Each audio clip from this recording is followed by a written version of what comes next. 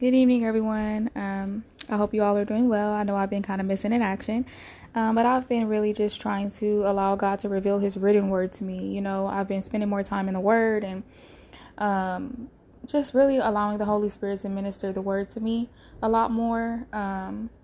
It's been refreshing. It's been actually amazing to, actually have that hunger and that thirst for the word again.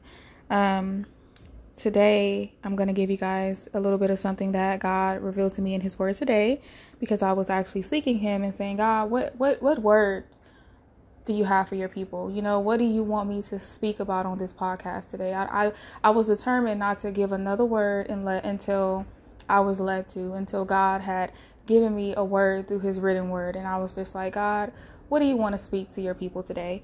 And I titled this message, How God Gets Your Attention. And I was reading in Haggai chapter 1 verses 5 and 6. I'm going to just start off reading that scripture. And it says, and this is the Message version, by the way. It says, "And then a little later, God of the angel army spoke out again. Take a good, hard look at your life. Think it over. You have spent a lot of money, but you haven't much to show for it. You keep filling your plates, but you never get filled up. You keep drinking and drinking and drinking, but you're always thirsty. You put on layer after layer of clothes, but you can't get warm. And the people who work for you, what are they getting out of it? Not much. A leaky, rusted out bucket, that's what." Sometimes we get caught up in the affairs of our own life, our own desires, our own personal wants and goals, the building of self. And we forsake our commitment to God and the kingdom of God, And I just want to remind you guys, don't allow your own affairs with life to cause you to have an affair on your God. And I'm going to go further into Haggai chapter 1, verses 9 through 11, because God actually goes into detail about this. He says, "And why? This is a message from God of the angel armies. Remember, because while you run around caught up with taking care of your own business, my home is in ruins." And he was talking about the temple of God in that time. The people had, really just been occupied with their own lives, their own home, building their own homes, and they had forsaken His temple. And that's why, because of your stinginess. "And so I've given you a dry summer and a meager crop. I've matched your tight-fisted stinginess by decreeing a season of drought, drying up fields and hills, withering gardens and orchards, stunning vegetables and fruit. Nothing, not man or woman nor animal or crop, is going to thrive." So sometimes we ignore even the signs of struggle or hardship, that God sends to get our attention. And we continue in our own efforts to create the life we want. Sometimes it takes more than a storm or the storms of life, to get our attention. Sometimes it takes a voice. Sometimes God will send a voice. Sometimes when you are so busy caught up in your own affairs, so busy caught up in, doing what you want, doing what pleases you and not what pleases God. Not even the signs of the storm and of the hardship and why am I not producing? Why am I not bearing fruit? Why am I not seeing the harvest like I should? Won't even get your attention. So God, what does God do? He loves you so much. He's that merciful. He'll send a voice. He'll send a message to a prophet. He'll send a message to one of His servants. He'll send a message to, he'll get your attention. God has ways of getting your attention. He has ways of speaking to you, getting a message directly to you to cause you to pay attention to what's important, to cause your focus to be shifted back to what's important. And that's exactly what God did with these people. And I'm going to go on to read Haggai chapter 2, verses 15 through 17. Just bear with me here as I go there.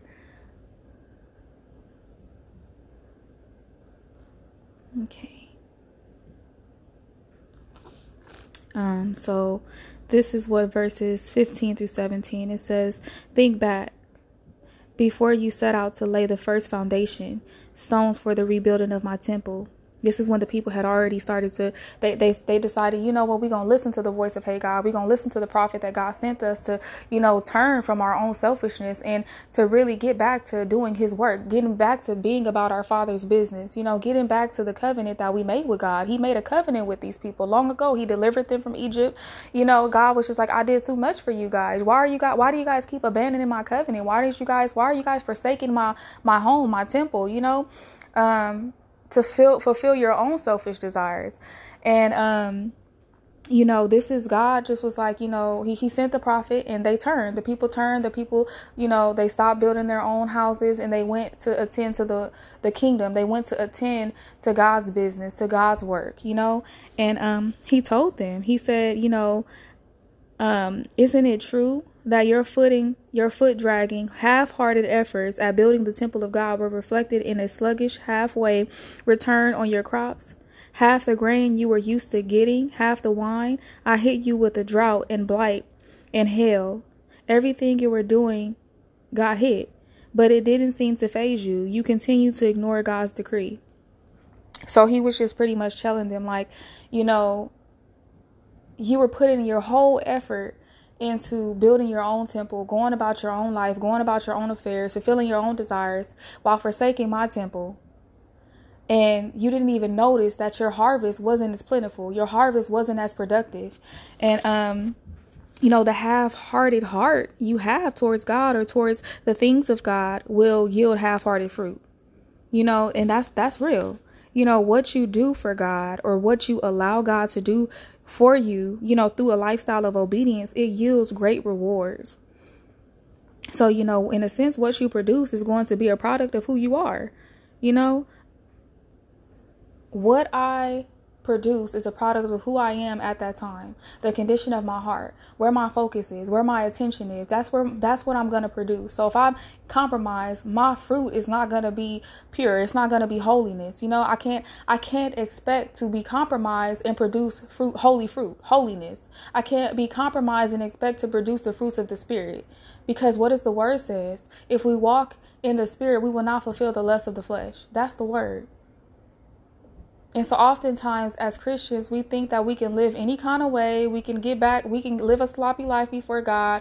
We don't have to adhere to holiness. And this has nothing to do with the denomination, people. You know what I'm saying? Holiness is all across the board. This is the word. God says, be holy for I am holy. That's the word. A lot of the times we want to forsake the word and, you know, call the people who are doing the word deep, because we're choosing to live this life half-heartedly. And your fruits is going to show. The word also says, by your fruits you shall know them. Okay?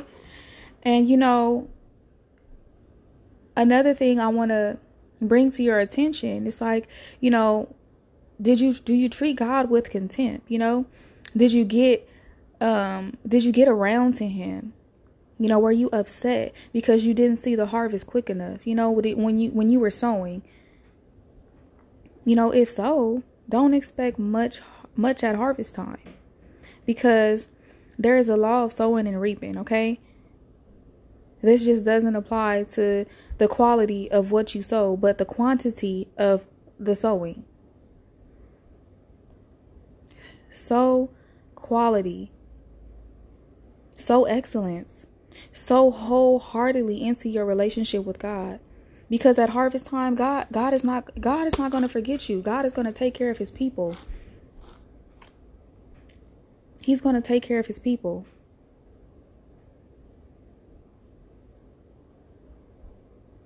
And that's what he did for the people in the end of this scripture, chapter 2 in Haggai. He promised them that he would be with them.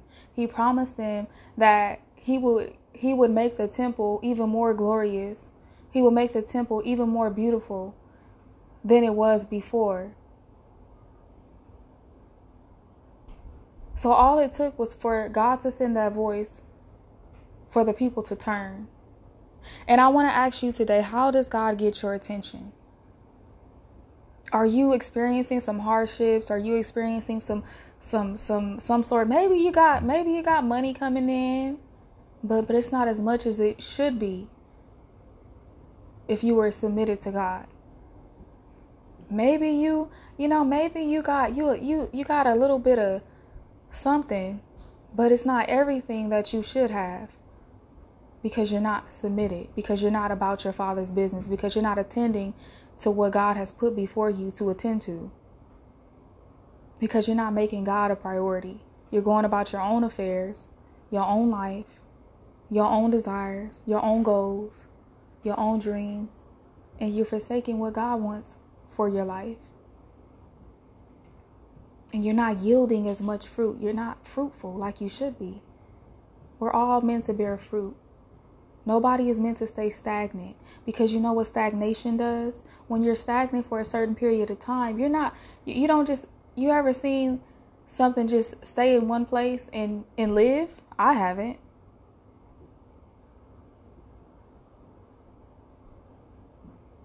Usually things that reproduce, it requires a continuous growth. It requires a constant growth.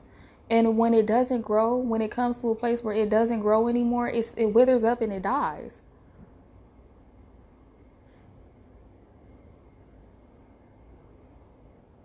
And so God sent the voice in that time. He sent Haggai. He sent the prophet to speak a word to the people, to tell the people, hey, you guys got to get back to your Father's business. You got to get back to doing the work of the Lord. You got to get back to building this temple. Forsake that. Forsake your own desires for a second and come attend to your Father's business, because that's where the harvest is. That's where the fruit is. That's how we bear fruit over here. That's where the blessing is.